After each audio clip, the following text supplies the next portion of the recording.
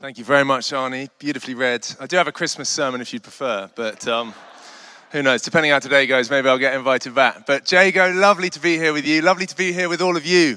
Very brave of you to venture into a church building if this isn't your normal run-of-the-mill activity on a Sunday. Great to hear what the church is up to with the football team. I confess I once was part of a church league. Is it a church league or is it a mix of teams? It's a mix. I was part of a church league where there were churches playing against each other. And I have to say, it was the filthiest, most bad-mouthed league I've ever been a part of. So just keep it clean, Ben. But it is a joy to be with you in this week of all weeks. Jago, it's not a couple of weeks away. I get married in 6 days, folks. Me and Kirsty, yeah, give it up for that. Thank you.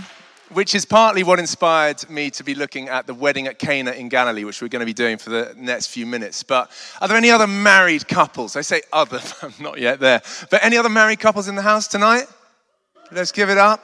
Are there any people in the house tonight hoping to be married in the near future? Perhaps even hoping this evening to find Mr. or Mrs. Right? Show of hands. Just take a look to your left or right, folks. You never know who you might be sitting next to.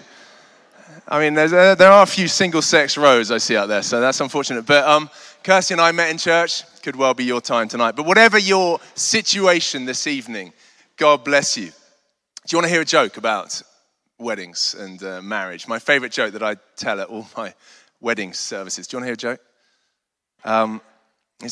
Yeah, you'll see. It's got a bit of edge to it, but it'll all be fine. I've heard that marriage can be described like a game of cards. At the start, all you need are 2 hearts and a diamond. In the end, all you want are a club and a spade. It's a little bit dark, I know. But, darling, we're going to be fine, aren't we? I mean, I think it's just hearts and diamonds for us. Or maybe just one diamond. But anyway, I want to look a bit at this story from early on in the ministry of Jesus. And it's one of the most famous stories in the Bible, and it's easy to see why, because it involves wine, and a lot of wine. And being in Clapham, with Clapham High Street just a few yards that way, aka the Magaluf of South London, just without the sunshine. I imagine it might be of interest to some of you too. I mean, who wouldn't want to know a man who could turn water into wine? Quite a useful friend to have, no? And let's be honest, a lot of time, Christians or the church are better known for turning wine into water. We can be accused of being the fun police sometimes. That's certainly what I used to think. I mean, I didn't used to give Christianity the time of day. I didn't grow up in a Christian home, no Christian background, up until the age of 18. You know, I like to drink, I like my drugs, I like to party. I loved a bit of Clapham High Street, if I'm honest, or places like it. And I thought Christianity was boring, irrelevant, untrue. But then on the back of a talk, perhaps a little like this one this evening, everything changed for me. So what's this story all about, the wedding at Cana in Galilee? Well, first thing we need to know, need to have a bit of context about Middle Eastern weddings, because they were a little bit, still are today, a bit different to weddings over here. Thank goodness. They would go on, the parties would go on for several days at a time. It would often involve the whole village. I mean, our wedding reception is going to last 3 hours. Imagine planning for 3 days, Kirst. Good luck with that. But you would need to have all of your provisions in place for such an event. Enough to go the distance, which is precisely the problem we come across here. Because in verse 3, we read of Jesus' mother going up to him saying, they have no more wine. And that is a disaster at any wedding, let alone a Middle Eastern wedding that's meant to last 3 days when your mother's coming up to you on day 2 saying they're out of wine. That is a big problem. I mean, imagine if this Saturday at our reception, an hour in, they come up and say they've no more champagne. That will be deeply embarrassing, especially as it's on my to-do list, okay? And it's going to happen this week, I promise, Dal. Sorting the champagne. It's a deep embarrassment. But even more so back then and there in the Middle East, in Israel, at a wedding that should last several days, having to call time on day 2 is a nightmare. A serious cultural embarrassment for the groom, bringing his family and his bride into shame. Can you imagine? But that's just what happens. And so Mary steps in. And we know the rest, don't we? Jesus turns water into wine. And not just a bit, but around 150 gallons of it. If you're like me and you've no idea how much a gallon is, I Googled it for you. And it's each gallon, 1 gallon holds about 5 bottles of our normal wine. So that's about 750 bottles of wine that Jesus is making. I mean, even Clapham High Street would be impressed with that. And it's not just any old wine, is it? It is the finest wine that the master of this banquet, the MC of the event essentially, had ever tasted. Now, just to be clear, wine back then wasn't as strong as wine is now. So Jesus wasn't just going about producing a bunch of drunken Brits in Magaluf.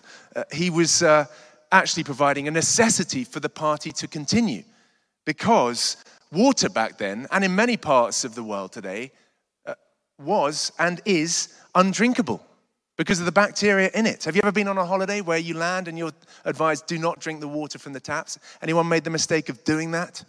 I remember going to Egypt a few years ago and landing. I was so thirsty after my EasyJet flight. I was being a cheapskate, didn't buy any water on the plane. Got off and just in a daze went to the drinking fountain outside the gents and just filled my boots. An hour and a half later, I was feeling something else, I can tell you. Like a headache, stomach cramps, throwing up. It was a terrible first night in Egypt. But that's the situation here.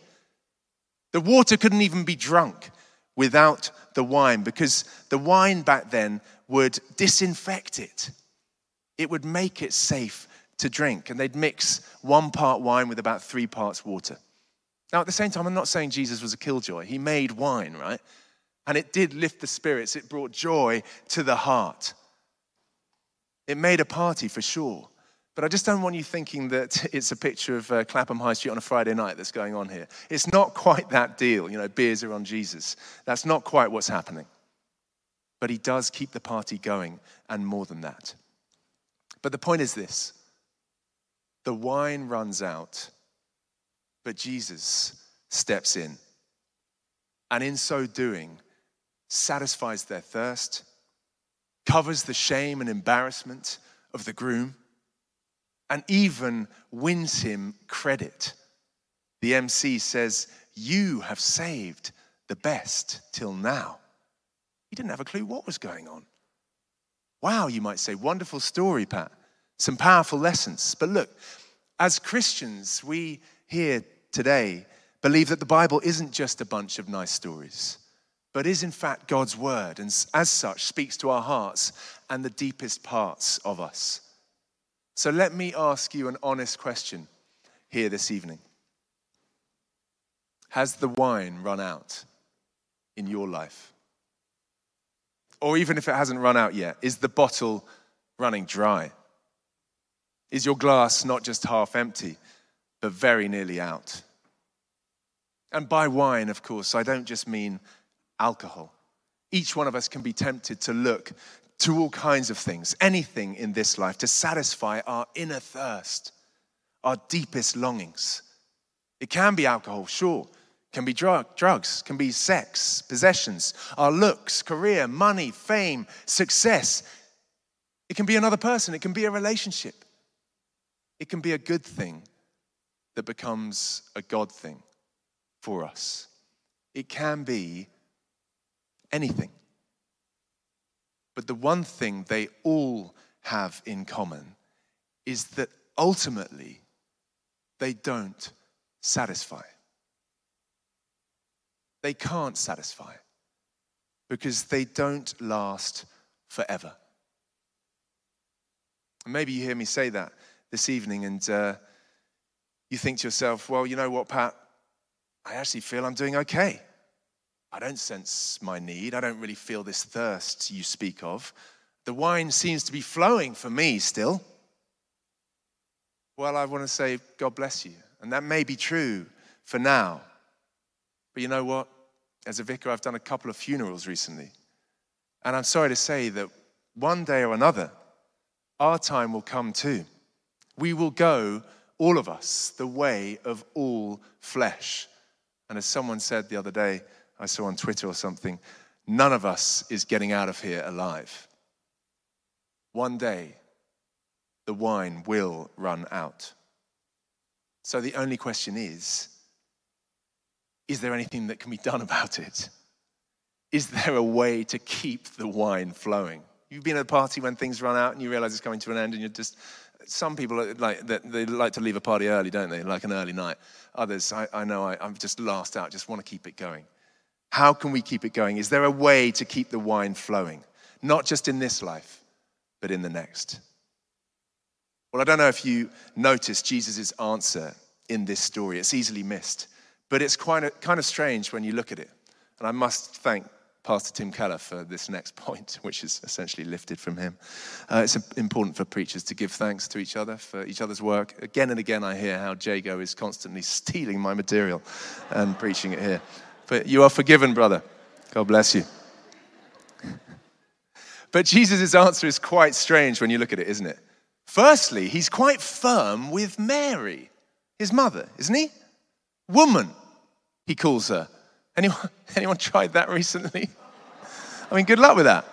Not mum, not mother, but woman. Charming, Jesus, lovely. And then his answer, why do you involve me? Why do you involve me?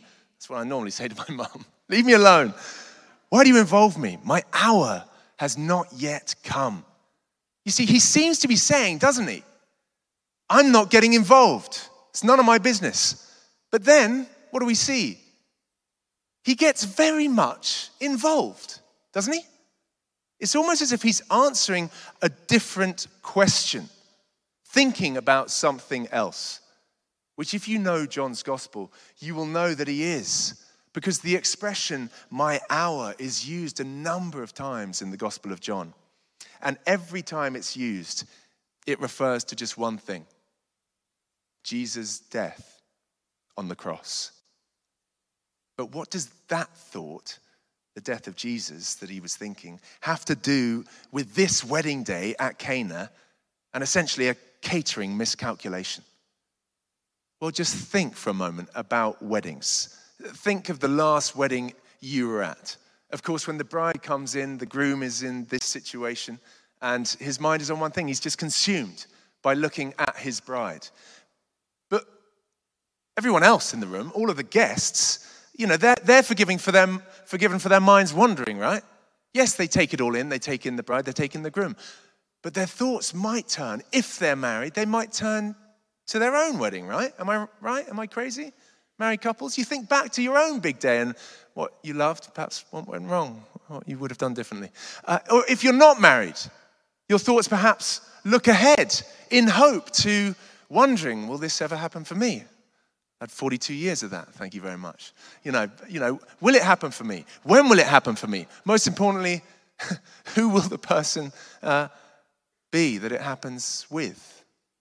Our thoughts can go elsewhere. Well, it was no different for Jesus. Here he was, yes, supposedly the Son of God, but also the Son of Mary, fully God, but fully man, a human being, experiencing all that we experience with all the emotions that go with it. A single man. And he too, perhaps in this moment, was looking towards his own wedding day, when he'd come into his kingdom and celebrate his own marriage with a feast where the wine would be flowing. But who is Jesus marrying, you might ask? Like, as far as I'm aware, he didn't marry anyone. Well, in the New Testament, the church is referred to as a number of things. We're called the body of Christ. We're the temple of the Holy Spirit. But we're also referred to as the bride of Christ. So if Christians are right and Jesus is the Son of God, do you see what that means for Jesus' purpose and mission in the world? It means he came to redeem a people for himself. It means he came to find his bride. And yet, even in this moment, at this wedding in Cana, he knew everything that would be required to bring about that day, his big day. He knew everything that would be required to win his bride to himself. He foresaw that hour, and he knew the cost and the pain that it would take, because he always knew that he must go to the cross, a place where he would suffer and die in our place, where he would shed blood, his blood, for you and for me, blood of the new covenant, which the church remembers when we share the cup of wine together at communion. Notice too that the water that they fill up is drawn out of 6 stone water jars, the kind used by the Jews for ceremonial washing. Each of us needs a spiritual bath, folks. Each of us needs to be washed, or in Bible language, baptized. It's wonderful that that's going to be going on in just a short while. All of us need a wash because all of us have sinned and all of us have messed up in God's sight.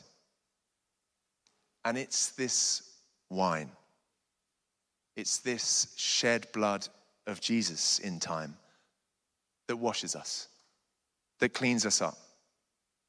It forgives our past, it satisfies our thirst, it opens up relationship with God. Because just like the groom in this story, we've all come up short. We've all run out of wine. But because of Jesus, our embarrassment and shame can be covered. Whatever that is tonight, whatever weighs on you, if you've come in here with anything on your heart or your mind that you feel guilty about, rightly so, outside of Christ. I felt it before I came to faith. Jesus can take away your guilt. He can cover your embarrassment and your shame. Because of Jesus, our spiritual thirst can be quenched. We live at a time, don't we? I hear it again and again from my whole family, none of whom are Christian, and all my non-Christian friends have just been on a stag party with. You know, they'll say something like this: I'm not religious, but I am spiritual. Do you recognize that phrase? Perhaps you hear it from friends. Perhaps you use it yourself. I think what people are saying when they say that is, I don't like the outward forms of religion, but I recognize there's something deeper in this world, in this universe, and that I myself have a spiritual thirst that I'm looking to satisfy. Well, because of Jesus, that thirst can be quenched. And because of Jesus, we can even get the credit for something someone else did, something Jesus did. He made the wine and the groom gets the credit. You see, my friends, that is the gospel. That is the good news of Jesus Christ. It is a wonderful exchange. We come to him with guilt and shame. He gives us forgiveness and a fresh start. We come to him in weakness. He gives us his strength. We come to him empty when the wine's run out, and he fills us with his presence, with wine that runs forever. Before I came to faith, I used to think that there was, surely couldn't be any life or wine to be found in the church or Christianity. I mean, surely that place, those things take away life and fun, don't they? Surely doesn't give it. I think that's where many people are at today. Perhaps that's where you're at yourself.